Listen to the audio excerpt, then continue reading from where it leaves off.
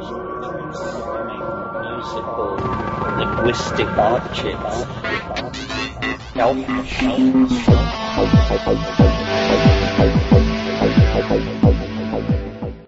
Greetings from Psychedelic Space. This is Lorenzo, and I'm your host here in the Psychedelic Salon. And before I introduce today's program, I want to let you know about a little addition that I made to our program notes blog, which, as you probably know, you can get to via psychedelicsalon.us. As you may know, for a long time I've displayed one of my email addresses on that site, but over time it's attracted so many spammers as, it's almost useless right now. And so at long last, and after many requests, I finally got off dead center and added some contact information, or I should say a contact form, to our site. And I'm happy to say that several of our saloners have already found it and used it. So it seems to be working quite well.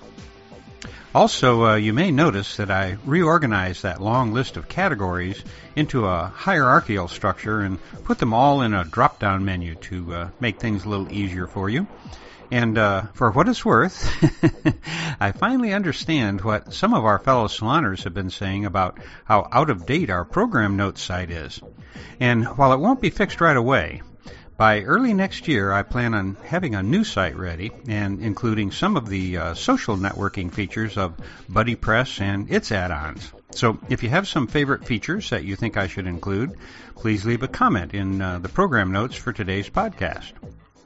And speaking of today's podcast, I'm happy to introduce Mikey Siegel to you.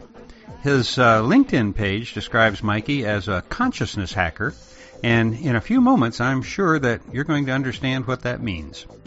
The talk of Mikey's that I'm going to play today is the Palenque Norte lecture that he gave at last year's Burning Man Festival, and it was titled Engineering Enlightenment. Now, to tell the truth, I wish that I hadn't been so tardy in publishing last year's lectures, because this is one that should have been out shortly after he gave it.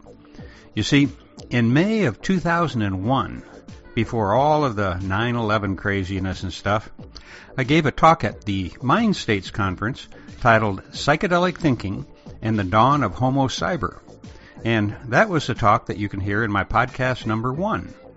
Now, if I had decided to end these podcasts today, which I'm not going to do, but if I were to end them today, then today's talk by Mikey would be the perfect ending to a series that began with that Mind States talk of mine.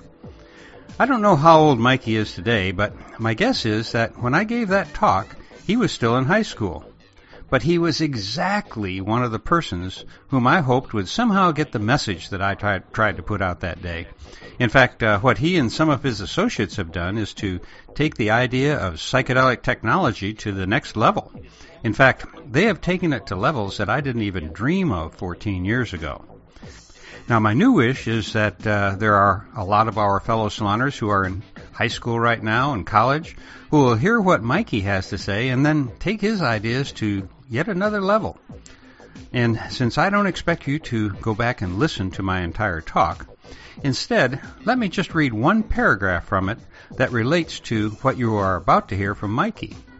And I quote, I'm quoting myself, "It is no secret that some of our best minds are working overtime on the development of what can be called digital drugs. This new generation of virtual reality devices will be able to launch you into entheospace just as effectively as does LSD today. The commercial availability of these devices will most likely signal the beginning of the last battle in the war on drugs. Finally, we will be able to reframe the issue into what it is really all about, the right to control our own state of consciousness. The Alchemine Society calls this cognitive liberty and defines it as the right of each individual to think independently, to use the full spectrum of his or her mind, and to engage in multiple modes of thought and alternative states of consciousness. Now, when the first government hearings are held in an attempt to ban these new silicon-based cognitive tools, the power elite are going to be forced to confront the fact that it is human thought that they want to control. It is not the substances that the mainstream culture fears. It is the psychedelic thinking that these substances promote, which is actually under attack. Now that's the end quote from that talk, and of course there's much more to it, but just that one paragraph should give you an idea of how excited I am to discover that while I was sleeping more or less, people like Mikey Siegel were staying up late at night and building the machines of my dreams. Now here's Mikey. Thank you all so much for coming out on this warm Burning Man afternoon. My name's Mikey Siegel, and I'm going to be talking about Enlightenment engineering, which really is, for me, it's in one aspect a new way of thinking about how we as a species can relate to technology, and how technology can be used much in the same capacity that the countless traditions that have been around for many, many thousands of years have been used for human transformation and expansion and shift in human consciousness.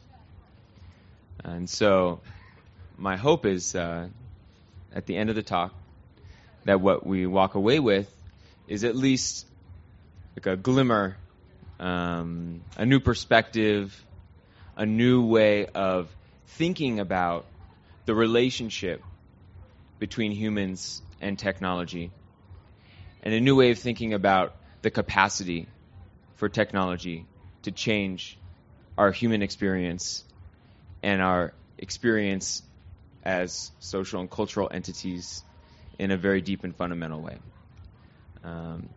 So I'm going to go through, I think, maybe more as a story, and talk about how I kind of got started on this path, and then some of the projects that I've been involved in.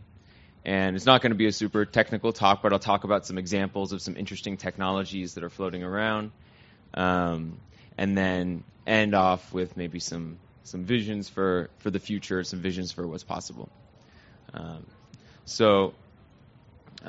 My background is as a somewhat traditional engineer. I got a degree in computer engineering, and then I kind of like hit the engineer jackpot, and I was doing my graduate work in robotics at MIT, and was kind of doing all this really awesome, amazing, cool, fun, very technical kind of stuff, and ended up graduating and going to work in the same field of engineering. And I'm going to stand.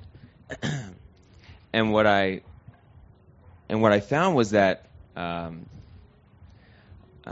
even though I was doing what I had sort of on my list, my sort of bucket list of things that I wanted to get done, as I'm sure many of you in your life have discovered, or maybe you've been lucky enough to discover, that when you sort of check off the list of sort of preconceived ideas of what you think you're supposed to do to kind of reach your happiness state, or your state of contentment, or your state of wholeness, or when all these things get done, then life will be good, and then everything will be complete. I kind of got a lot of those checked off and realized I still wasn't there. There was still a sense of incompleteness. There was still a sense of longing, of searching, of seeking, of yearning. And so I jumped off the engineering path, but as an engineer, as a scientist, as someone with a very logical and rational mind, went off in search of trying to understand how it is that we can realize or experience a deep, fundamental sense of well-being, a fundamental sense of feeling okay, feeling content, feeling balanced with what is here and now. And not necessarily looking for a new healing modality or looking for a practice to change my external life circumstances, but really trying to get to the very, very heart of human suffering. And what I discovered after a lot of searching and, long meditation retreats and psychedelics and ayahuasca and all these kinds of things, what I discovered was that that there are thousands of years and countless traditions that are designed specifically for this, that are designed specifically to get to the very root of human suffering and to resolve the illusion or the false sense of separateness, however you want to say it, that is at the ground, at the base of what creates the conflict, the internal conflict that mentally caused suffering in our lives. And so I started to look into these traditions, and what I began to appreciate was that these were very systematic, very precise, very thorough processes that someone could walk through that were created by people with an incredible scientific, even engineering level understanding of human consciousness from their own systematic exploration of the nature of mind and reality. Whether it's Buddhist traditions or yogic traditions, these are systems created by humans. These are essentially technologies. And they're technologies that have been iterated on over and over and over again for thousands of years. And they work, pretty well. I mean, for some people they can be successful, so for some people they can't. And sometimes they can take a very long time. And there's a lot of cultural stories that are woven into how long it's supposed to take and what sort of arduous path we're supposed to go on and how many years we're supposed to spend in the cave before this or that happens. But stepping back and looking at these traditions from an engineer's perspective, realize that these systems could still continue to be optimized. They could continue to be evolved. They could continue to be enhanced. And we weren't limited by language, written and spoken, which is the predominant technology that all of the spiritual traditions that I'm sure any of you have interacted with have relied on. Either you're listening to someone speak, or you're reading a book, or you're chanting, or somehow some kind of information is being conveyed to you conceptually, because that was sort of the high tech, the limit of high tech for a very long time. But I realized that that these traditions, these practices, were just these manifestations of thought, of idea, and that all of the technology that we're creating around us, the cell phones, Facebook, rockets that we launch to other planets, all of these things are also just creative impulse, the mind of human manifested into a physical form. And so the only limitation in the technology that we're creating is human ingenuity, human creativity. And the only thing that was keeping the technology that we were building from serving the exact same purpose that these ancient traditions were serving was our own volition, our own interest, our own capacity to imagine what these technologies could do. And so that struck me very clearly, that I could actually bring these two things together, that I could actually approach this problem of human suffering in the same way that it had been approached from the perspective of Buddhism, from the perspective of yogic traditions, from the perspective of countless other traditions. I could approach it as an engineer. I could approach it as a scientist. Could frame it in a scientific lens, understand the mechanisms behind human suffering, understand how enlightenment essentially works in the brain, in the body. And once you have a map of how this works, once you can build a scientific understanding of enlightenment, for example, well then you can follow that map and you can build tools based on it. So in the same way that our understanding of smallpox, for example, from a biological science perspective, allowed us to actually create a vaccine to completely eradicate smallpox from the face of the earth. There's no reason, actually, why our understanding of human suffering the internal mentally created causes of human suffering, which is understood from spiritual and religious traditions. There's no reason why understanding that from a scientific perspective can't then lead to or help catalyze the creation of advanced technologies that can essentially help catalyze or guide or facilitate people to a state free of suffering or enlightenment, whatever you want to call it. So I got excited about this idea of engineering enlightenment, and so I started looking around to find what I was sure would be lots of other people that are looking into this, and I searched. Actually, I searched, on the internet, but I searched all over the world. I was emailing professors. I was planning on going back to grad school, and it was a little bit of a problem because no one had any idea what I was talking about. This is a completely foreign idea. What you find in academia is meditation research. And even meditation research is only really acceptable in mainstream academic context in the last maybe 10, 15, maybe 20 years. Now, meditation research is ubiquitous. If you wanna go to a major university and scan, put monks inside of a fMRI machine and scan their brain, it's totally fine. It's totally great. But you can only research meditation if it's under the guise of a specific clinical condition. You have to be researching depression. You have to be researching Alzheimer's. You have to be researching, depression, something like that, anxiety. So because we think of everything in terms of the pharmaceutical model, this is a machine, and we're trying to fix one specific problem in the machine. And so we go through systematically and we say, okay, what little problem, in what ways can meditation replace a pill, essentially? But if you try to actually talk about the fundamental reason why meditation, for the most part, was actually invented, why these tools were actually created, why these monks, and probably many of you in this room, have spent perhaps hundreds, thousands, or tens of thousands of hours engaged in these practices. It's because these practices offer a salvation of sorts.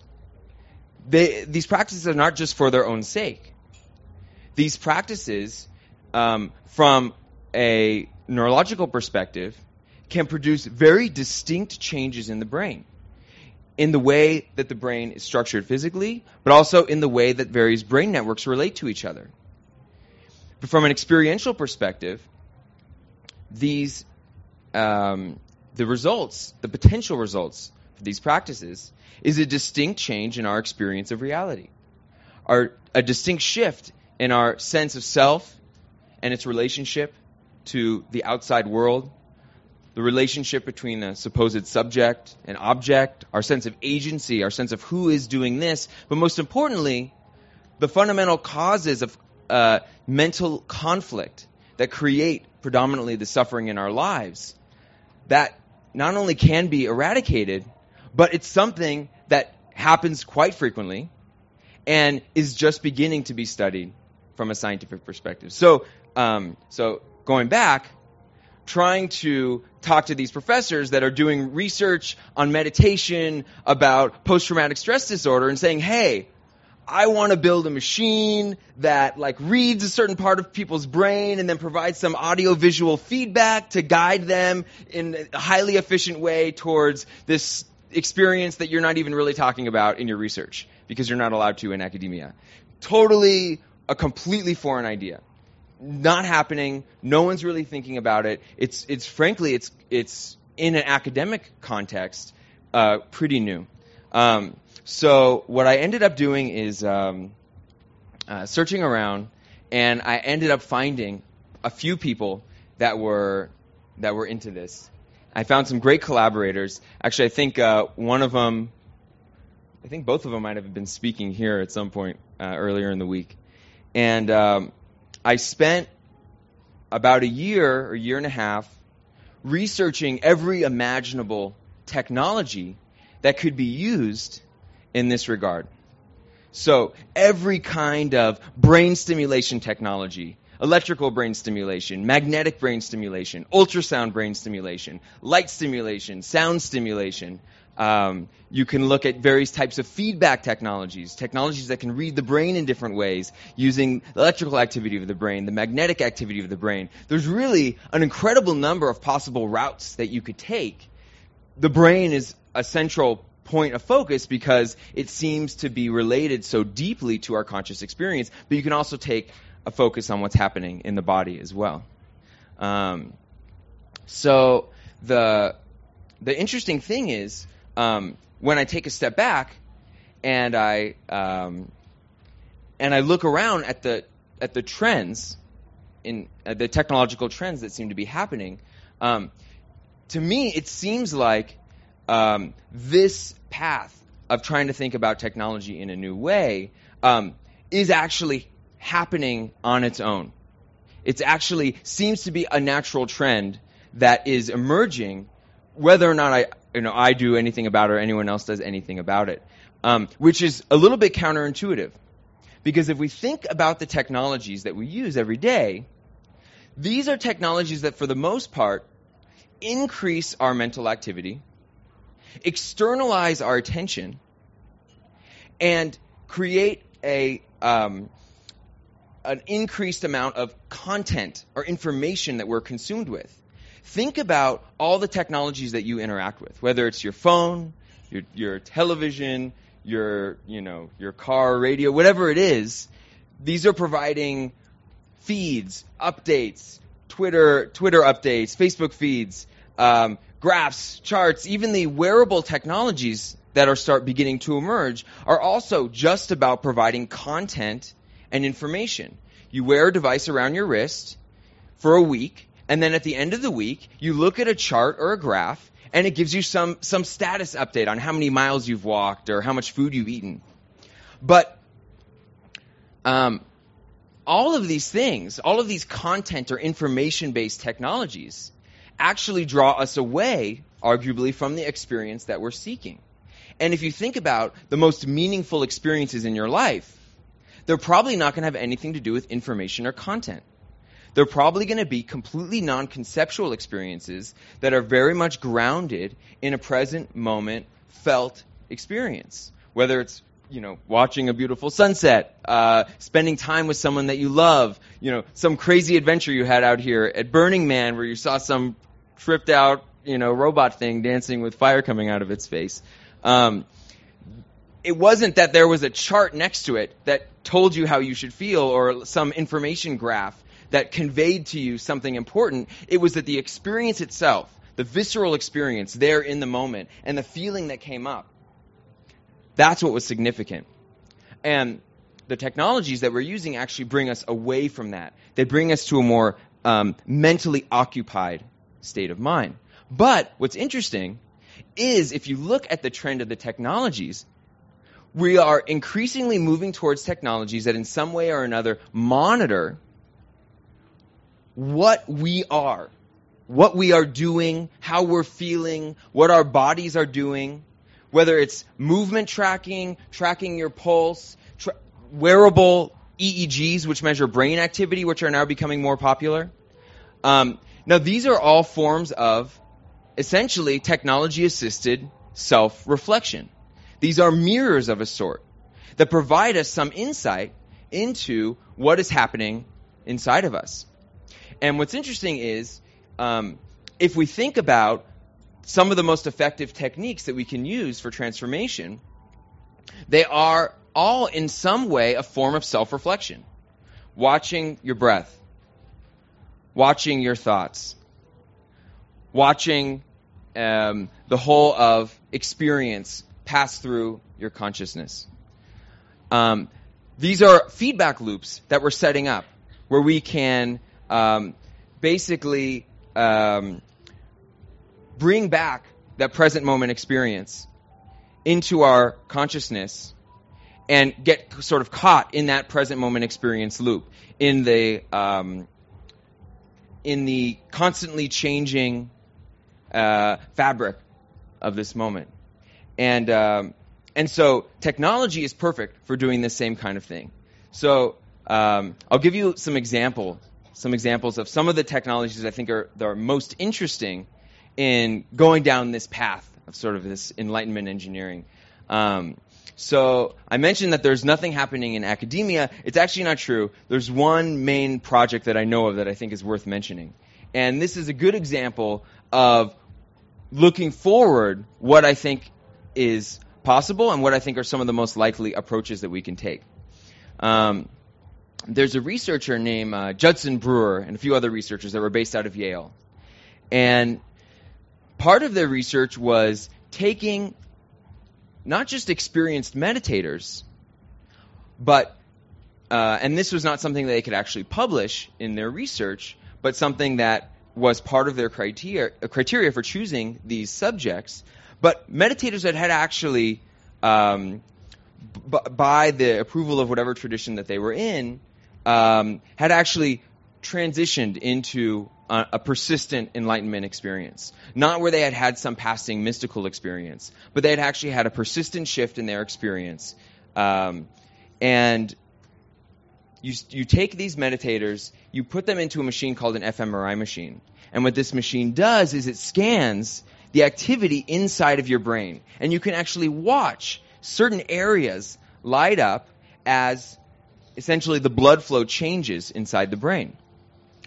Now, if you have these meditators transition into different states, then you can actually watch and say, well, interesting. This person's brain is distinct from this other person's brain who doesn't meditate, or from this group of people that doesn't meditate. And you can also say, when this person transitions into these different states, their brain also looks different, and all of these meditators have a common pattern. And that's what they found. In this particular research, they found that in these two networks in the brain, one called the task network and one called the default mode network. And these are sort of the main brain networks that kick on, sort of oscillating back and forth in our normal day-to-day life. When you're sitting and you're sort of not doing anything, and your mind is kind of wandering and you're sort of in a daydream state, that's your default network kicking in. And then when you're tasked with something, you're focused on something, you're actively doing it, that's your task network kicking in. And interestingly, for these long-term meditators, what they found is there's a certain pattern of deactivation in the default network, and there's a certain pattern where normally it's just one or the other oscillating back and forth, but these things actually start, these separate networks actually start to oscillate more in harmony with each other. But what's interesting is once you can identify this part of the brain that you're interested in, that you think is most related to realizing this state of consciousness, what you can actually do is you can train people using that information to attain that state. So the way this would work is you take a person that doesn't have a lot of meditation experience, you slide them inside of an fMRI machine, and you scan this particular part of the brain that we're interested in. And you're watching to see, does that part of the brain increase or decrease in activity? This is a fairly simplistic model, and they'll become more sophisticated over time, but this actually is the way that they were doing it. And so if I was doing it, I'd be sitting in the machine and I would see a screen in front of me. And that screen would have like a bar graph. And the more activity there was in this part of my brain, the higher the bar graph would go. And the less activity there was in this part of the brain, the lower the bar graph would go. And what you say to that person is, lower the bar graph.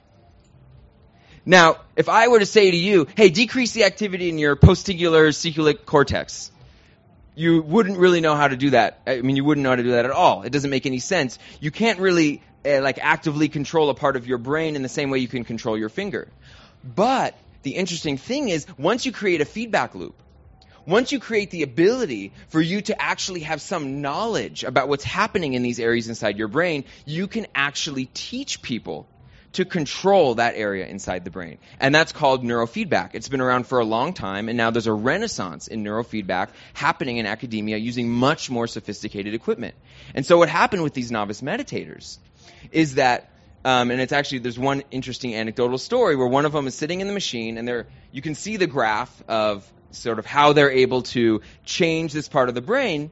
And when they figure it out, the meditator, or this novice meditator, said something interesting. Said, "Oh, I see. It's not about thinking about my breath. It's about feeling my breath." And once there was that distinct transition where that person was able to go into a more experientially dominated experience rather than a conceptually dominated experience, they had a corresponding change in what was happening in their brain. And all of this was facilitated through this guided fMRI-based neurofeedback. So this is something that requires, hundreds of thousands of dollars of equipment inside of a lab, but this is just one example of what I think are many different possible approaches to walking down this path. So I think maybe oh, by the way, if anyone has any questions at any point while I'm talking, you guys can all feel free to interrupt. You can make it interactive if you want. Maybe the next fun thing would be to sort of go through some other examples of technologies that I think are interesting, and maybe some technologies that I'm actually working on. So some other examples of really promising technologies that are out there, the types of things that I think we're going to begin to see. One example are brain stimulation technologies. And this is something that probably most people don't know about right now, but there are already a few consumer devices that are appearing on the market, and there will be a flood of them, I promise, in the next 5 to 10 years. And what these devices do is they're able to actually change the activity in some specific area of the brain. That might be using a small electric current. Some of those technologies are called TDCS, or transcranial direct current stimulation, and it actually runs a very small amount of electricity through your brain, and that can actually change the way your brain works. Other types of technologies actually use ultrasound to stimulate your brain. And there's actually a guy in the Bay Area who's building a DIY version of an ultrasound brain stimulator. And what this can actually do is pinpoint a small area in the brain and increase or decrease the activity in the brain. And there's a bunch of other examples as well, but what this is opening the door to is what I think will be way beyond what we saw, continue to see in the entheogenic or psychedelic space. In the chemical ability to control human consciousness, I think what we'll find is that technology is actually a much more powerful tool. Because with technology, what you can do is you can control in a much more active, much more real-time, much more precise way. You can actively monitor, for example, the entire brain. And by watching what's happening inside the brain, you can get an idea for someone's shifts in experience. You can monitor, for example, if we're talking about meditation, to what degree they're going into or out of thought, or what degree that they're entering into certain jhanas or whatever it might be. And you can actually sort of tweak and change and turn knobs and turn dials and increase the activity here and decrease the activity there. And you can actually sort of actively control this whole machine up here, this sort of consciousness antenna, to guide people into specific experiences. And I think there's no question in my mind that what I'm interested in is of course Enlightenment engineering, using this for the expansion and transformation of human consciousness. But all of these technologies are double-edged swords. So in the same way that you may be able to use these technologies for this, what I would consider a very useful and positive thing, the eradication of human suffering, I believe you can also, with these technologies, make some of the most addicting interactions ever known to man, more addicting than even the most addicting drugs ever created. You can make things that can produce any imaginable type of human experience, from the greatest anger, fear, hatred, whatever it is. So once you start being able to tweak with the deeper foundations of our conscious experience, you start to open up some interesting doors. So to give you an example of something that I'm working on that I think has some interesting possibility, there's So as I mentioned, there's a whole wave of these consumer EEG devices that are entering into the market. And what these devices do is you put them on your head, and they can actually measure the activity inside your brain. And these devices cost $100, $200, $300. And the product that I'm working on right now actually takes these brain waves that are being measured by this machine and turns them into music. And the idea is this. The idea is that by actually being able to hear this music created by your brain, where the music is a form of self-reflection. The music is like a fabric or tapestry representing all the myriad changes going on that can be measured inside of your brain. By listening to this over time, not only do you begin to learn these patterns, you begin to understand, when that melody shifts, when these tones come in, when this harmony transforms in this way, you can begin to build a relationship between that music and your own conscious experience. When I'm focused and I'm working and I'm in the flow, that sounds like this. When I get angry, when I'm unfocused, when I'm distracted, that has this kind of composition, this kind of sound, this kind of texture. As you begin to become fluent in this sort of soundtrack of your own mind, the idea is that, and this is based on the very well-established premise of neurofeedback, is that if you know the state you want to get to, and you know what it sounds like, and you also know your musical path to get there, which is essentially a musical composition, by basically playing this music with your mind, you are guiding your own conscious experience through the music. And so the idea is that in this scenario, you're not actually telling people the right place to go or the wrong place to go, but you're giving them a deep insight, a deep level of self-awareness that you're facilitating using this technology to help them learn to become more self-aware and guide their own experience. No, so that's a technology that I'm working on right now. So we have some prototypes that are pretty interesting, and so that's an example of something that I'm working on that I think is interesting. Yes. Yeah. So it's a little more complex than that. You're not measuring necessarily emotion directly in the brain. You're measuring things that are a little bit more abstract and harder to pin down in terms of how they directly relate to our experience.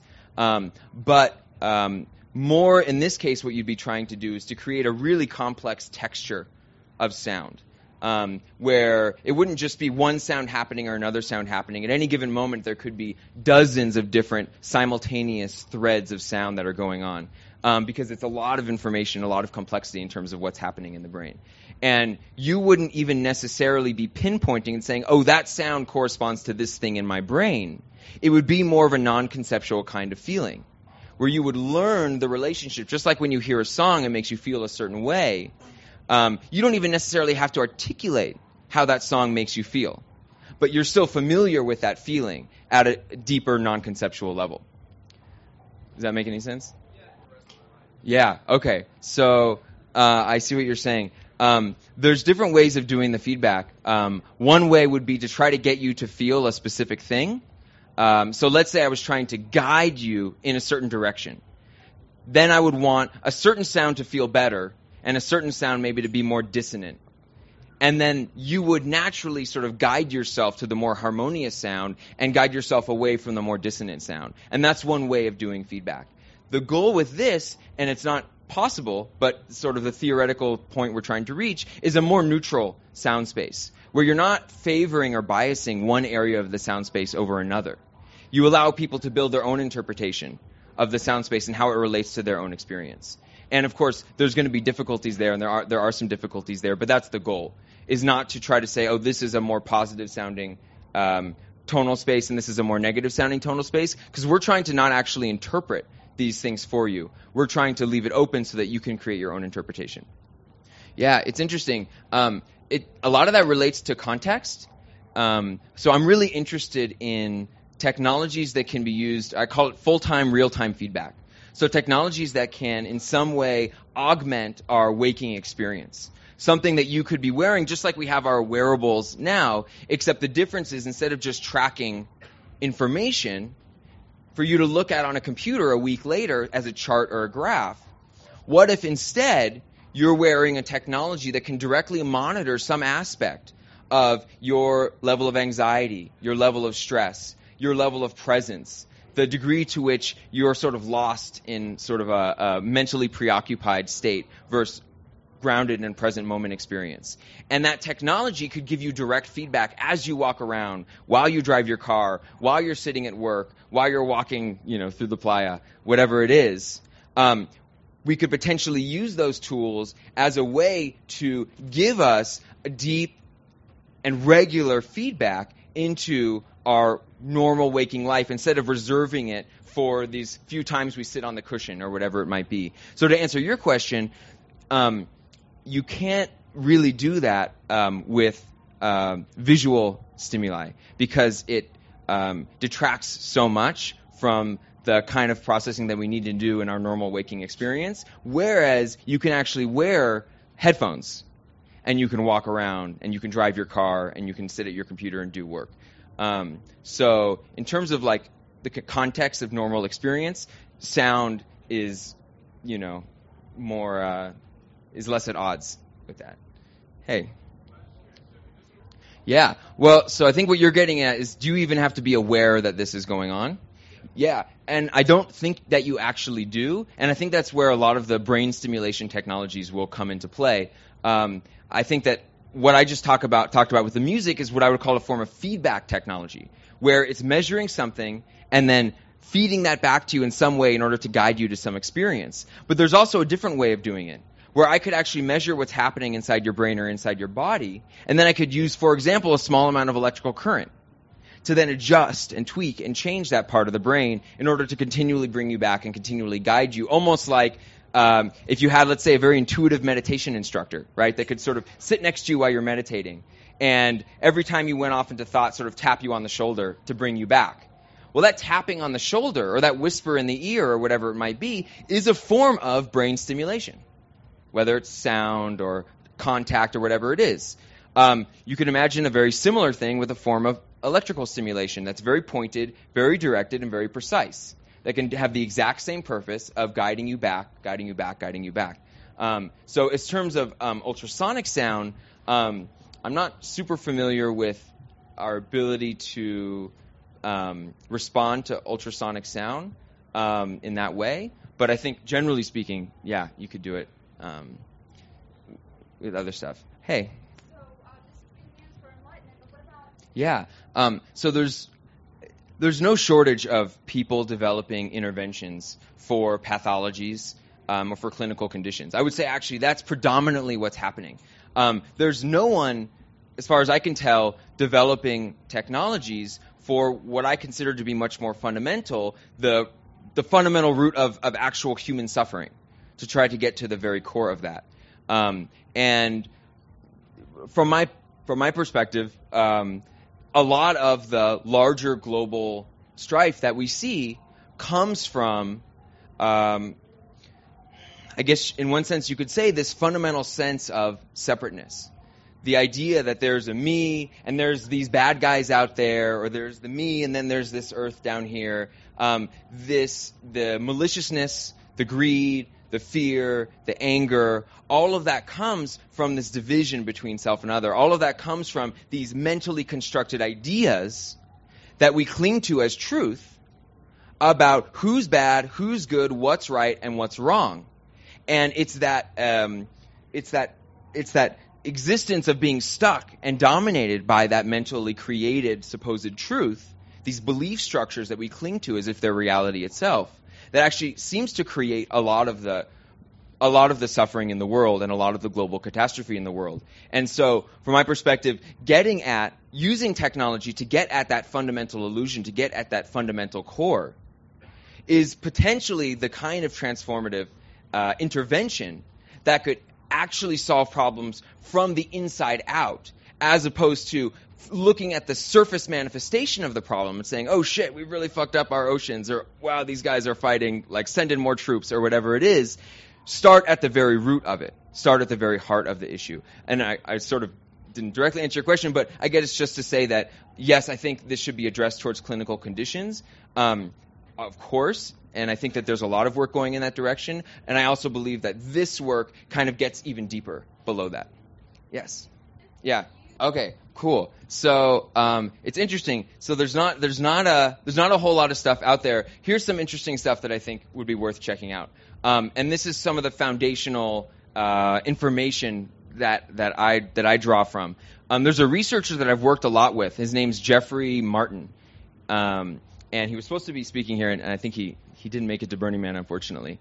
And the work that he did is very interesting because he was one of the first people to take a very scientifically grounded approach to researching enlightenment. Not from any particular religious perspective and not limited to any particular spiritual tradition. Across traditions, whether it's Buddhism, yogic traditions, Judaism, Christianity, you name it, people that didn't even have any specific meditation tradition at all, what he looked for was an underlying pattern that didn't need to rely on any spiritual language at all. Looking at things like memory, cognition, various aspects of psychology and behavior, and even aspects of certain neural signatures. And from that, you can begin to build this model of enlightenment, essentially, or what actually probably should be called persistent non-symbolic experience, which is the clinical term for it in this context, to actually build a model for it that you can begin to talk about not as a spiritual thing, but as a very real, measurable, and attainable phenomenon that thousands and thousands of people experience. That's a distinct, persistent change. And some of the qualities of this persistent change include a shift in the perceived sense of self from a localized self, contained like inside of you looking out, to a more expanded sense of self that is more boundless. Emotion, there are distinct emotional changes from predominantly negative or a mix of negative and positive emotion, transitioning to predominantly positive emotion, to a more of sort of a una kind of heart-centered, sort of love-based kind of emotion, even at far stages or certain parts of the spectrum to no emotion at all. And there are, other aspects such as agency, for example. The perception that there is a you that is doing this. So there is this subject and this object, and that I am the one doing it, and I'm in control, to an increasing sense that this is just happening. That reality is just unfolding, and there is no doer, there is just this. And so these are some qualities that you can look at, that you can measure through questions and through inquiry, that doesn't have to rely and can bypass any particular spiritual tradition's languaging. And so so that's one researcher that I would look at that kind of opens the door for saying, hey, wait a minute, maybe we really can talk about this stuff scientifically. It doesn't mean that we can say this is what enlightenment is, right? This is just a map. These are just symbols that we use to represent something. Just in the same way, you can't say what depression is. You can say, well, kind of looks like this in the brain. People kind of answer these questions in this way. You can just find some labels, some pointers.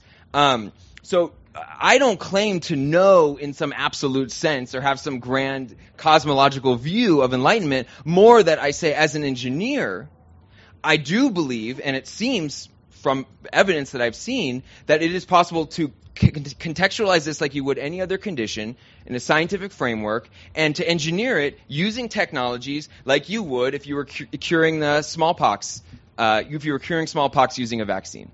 Yes. So all of these technologies are double-edged swords, like any technology. So all you can really do is sharpen your edge of the sword as sharp as you can.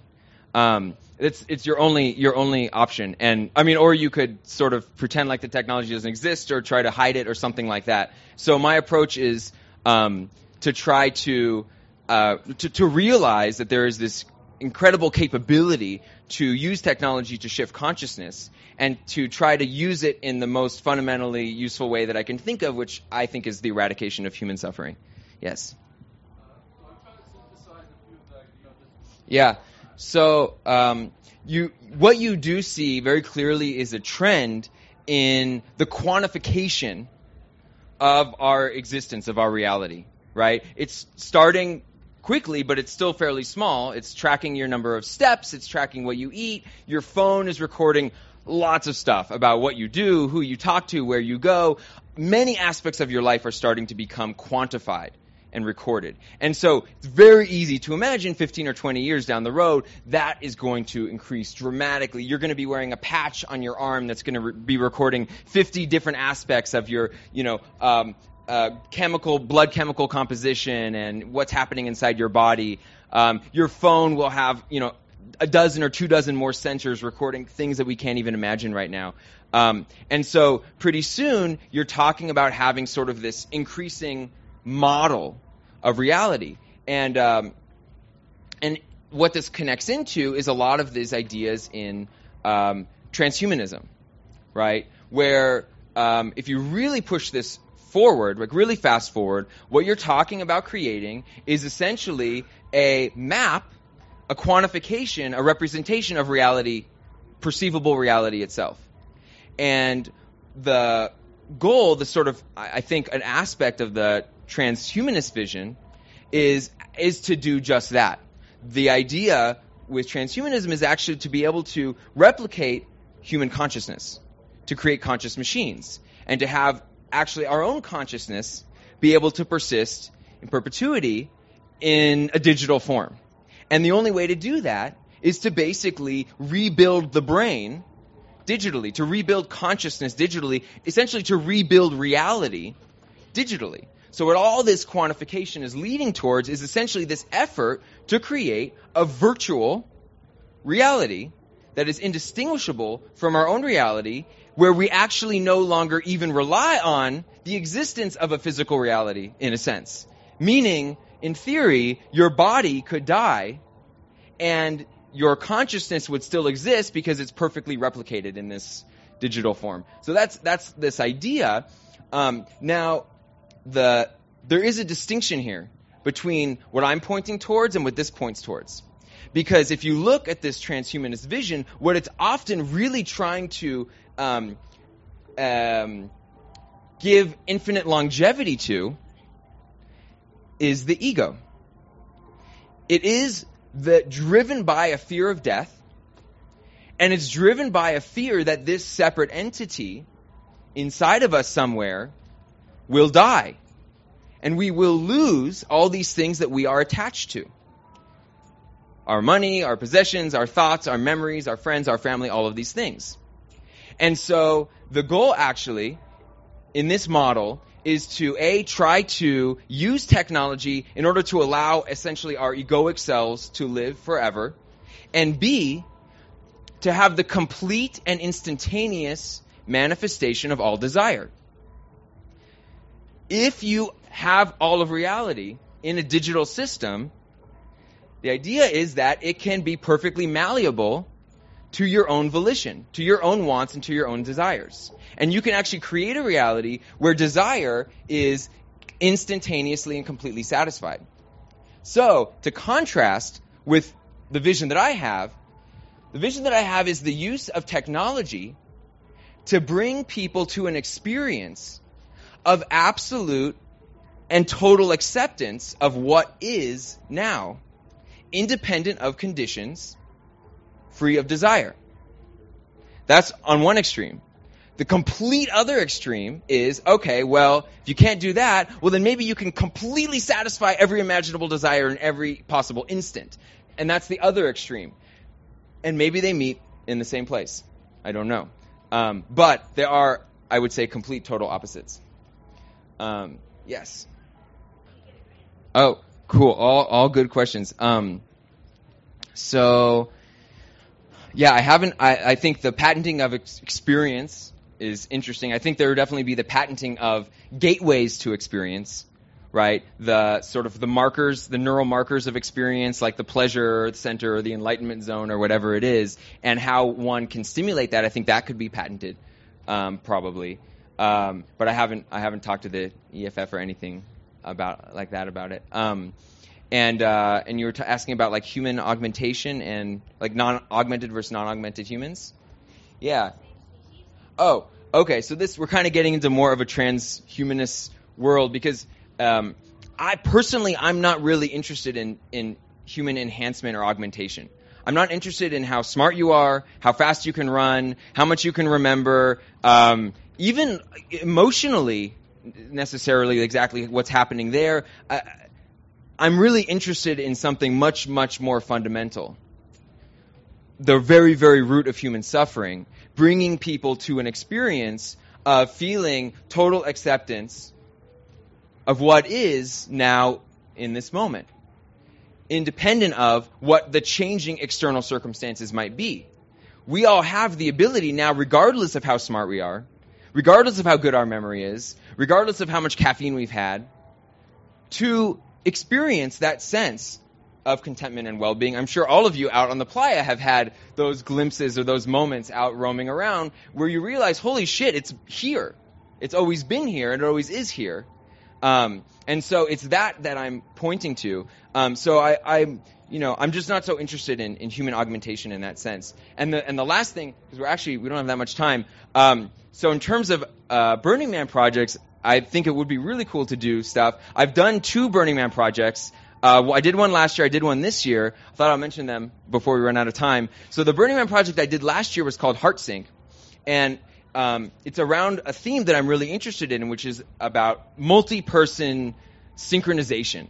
How can you use technology to bring a group of people together in order to lower those boundaries, that perceived sense of separateness, and create a feeling of connection, a feeling of sort of an empathic, connected feeling between people using some kind of technological interaction. So my approach to that last year, have you guys ever heard of a technology called HeartMath?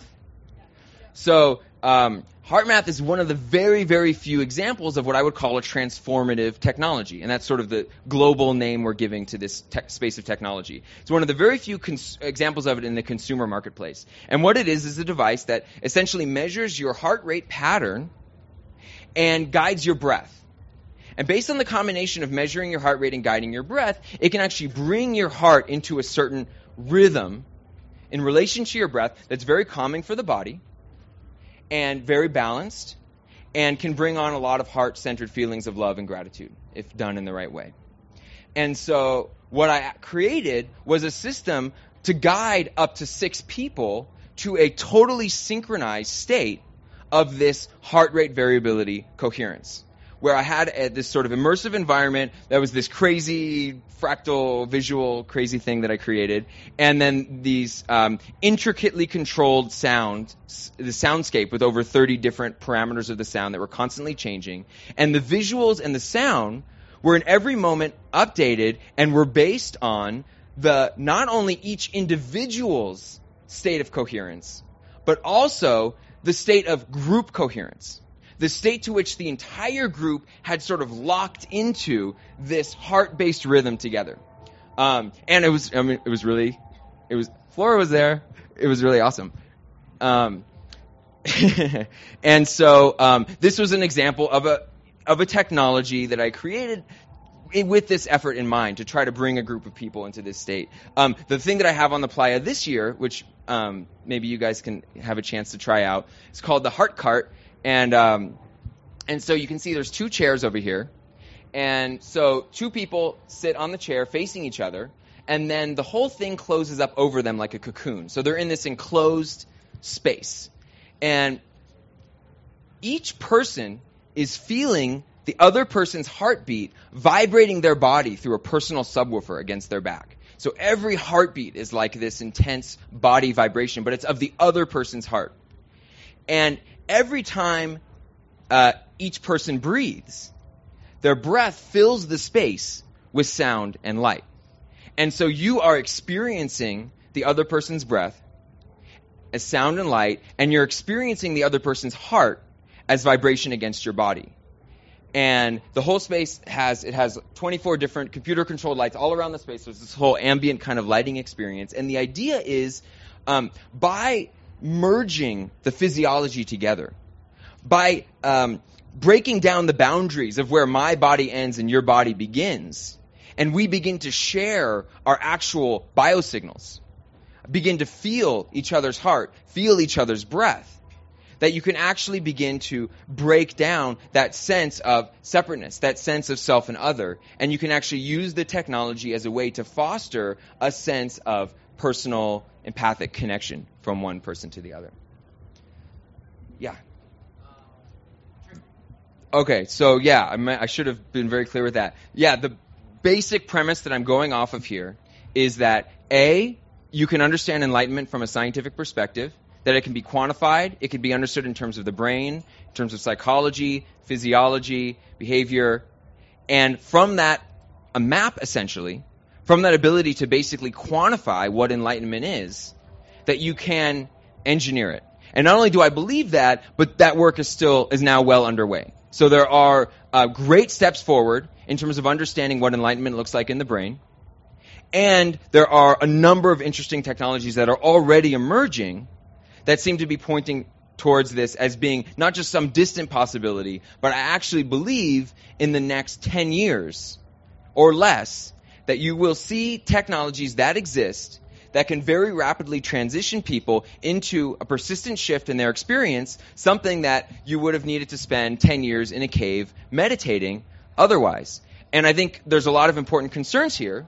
This isn't just some panacea that somehow magically solves everything. You still have reality and context to deal with. You have all these interesting questions, such as like, well, if all of a sudden you have this machine and I sit down, I put this helmet on or something like that, and then poof, something changes, the Enlightenment button, which I think is possible, how do you contextualize that, right? Because that contextualization seems to be very important.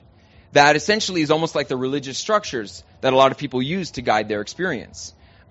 If you don't contextualize, that can also lead to really interesting problems and confusion about the experience. So then, in a sense, you've come into the business of creating a sort of science-based religion of sorts, potentially, where it's like, well, the guy in the lab coat is your new guru, and your God are these equations or something like that. So you have to think along those lines, and of course, you have to think in terms of what's safe just for the human system, right? You can't overload the physiology. You can't overload the energetic system. So those things, of course, have to be taken into consideration. Yeah. They haven't really. The best technologies are still the traditional technologies, unfortunately. I believe that we will surpass, in certain ways, traditional tools with technologies. I'm not looking to replace traditional tools. I think there's a place for everything. Actually, I think that the more paths that exist, the better. We should just have a million efforts from every imaginable direction to shift human consciousness. Right now, there's a couple products that you guys can check out that are pretty cool. One is the HeartMath device. It's called the M-Wave. And the other is a device from a company called Interaxon. And it's a wearable EEG called the Muse. And it measures your brain and has a really nice meditation feedback algorithm. And it basically plays sounds, ambient sounds, to guide you into a deeper state of meditation. So those are just a couple of the interesting technologies that are out there. Muse, M-U-S-E. Yeah. It seems somehow a fundamental aspect of our human nature to perpetuate our own suffering. And I don't think that will change. And so this, even though it seems like somehow fundamentally different technology from meditation or something, it's not. It's the same thing. Just because it may be more efficient, it may be more accessible, but the same barriers that people have to breaking down their own belief structures and belief systems that keep them from feeling good, those will still remain. And so, of course, there will be people that will probably uprise and protest against the technologies. I would imagine some of the technologies might be made illegal. I think there could be actual real cultural revolution as social structures change, if the technologies do become more ubiquitous. I think it would be actually, if these technologies become available, could be, I think that they would be one of the most desirable forms of technology on the planet, because you're talking about tools that can directly address human suffering. And B, I think it would be one of the most transformative technologies to ever affect human society, because it would so deeply affect human consciousness.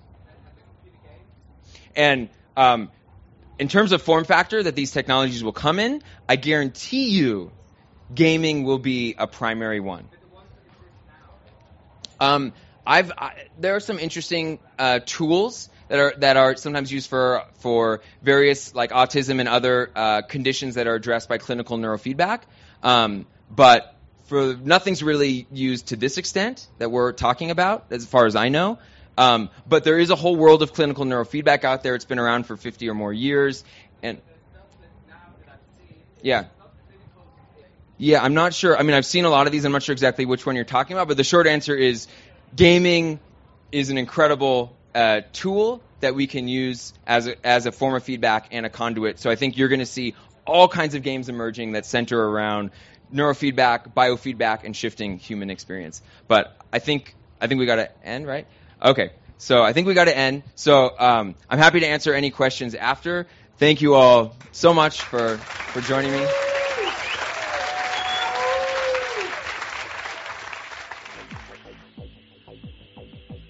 You're listening to the Psychedelic Salon, where people are changing their lives one thought at a time. If you have the time right now, you may find it interesting to watch the TED Talk that Mikey gave just a few months before the talk that you and I just listened to. The visuals that he uses to illustrate that talk are really worth a look, and I'll link to it in our program notes. I really like Mikey's concept for audio feedback of brain states, and the thought that perhaps I could become fluent in the soundtrack of my mind, as he said, really attracts me. But at times I'm sure that my mind would sound like headbanger music, if you know what I mean. Now, I agree that with a lot of thoughtful people that I wouldn't want to upload my consciousness into silicone. But I also don't believe that such a technology is anywhere close to being real, in fact, if it could even be developed. And I think that I've spoken about that before. So I'll let you come to your own conclusions about it once you've seriously thought through all of the implications of such a thing. And I should say, after you've read Greg Egan's excellent book, Permutation City. And that's a really great book, by the way, and if you are interested at all in upgrading consciousness into, or I should say uploading consciousness into silicone, then this book is not only must-reading, it probably should be your starting point to think about these things. Now, that said, I'm also well aware of the fact that we humans are evolving along with our technology almost without noticing it. So, while I may not think uploading consciousness into silicone is a good idea, who knows what humans will be thinking 500 years from now? I'm quite sure that if one of your ancestors from 500 years ago hung around with you for a week, well, they'd probably be glad to have missed all this. But as Bruce Damer once said, to some extent, the future is being made around us, which is why it is so very important for everyone today. Everyone, not just those wizards who are developing our new tech, but all of us, particularly us users. It's up to each and every one of us to voice our opinions about the directions that we want our new technology to follow, and we're responsible as well for how we use this tech.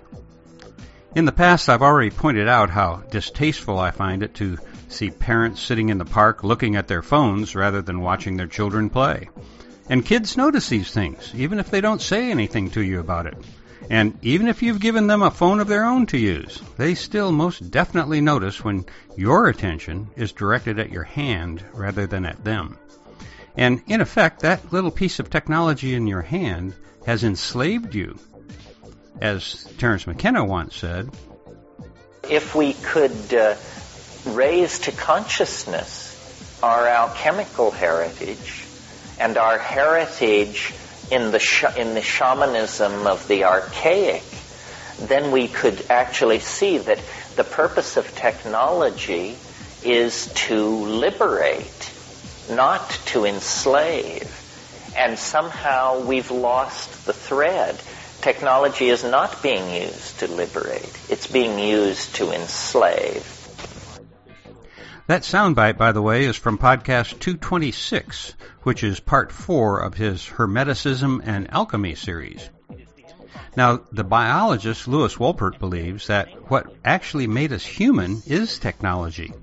In an interview, he once said, It can be summed up in Kenneth Oakley's definition 50 years ago that man may be distinguished as the tool-making primate. Once our ancient ancestors figured out how to manipulate the natural world, tool-making made us human. And in my opinion, tool makers like Mikey Siegel and his associates are tool makers extraordinaire.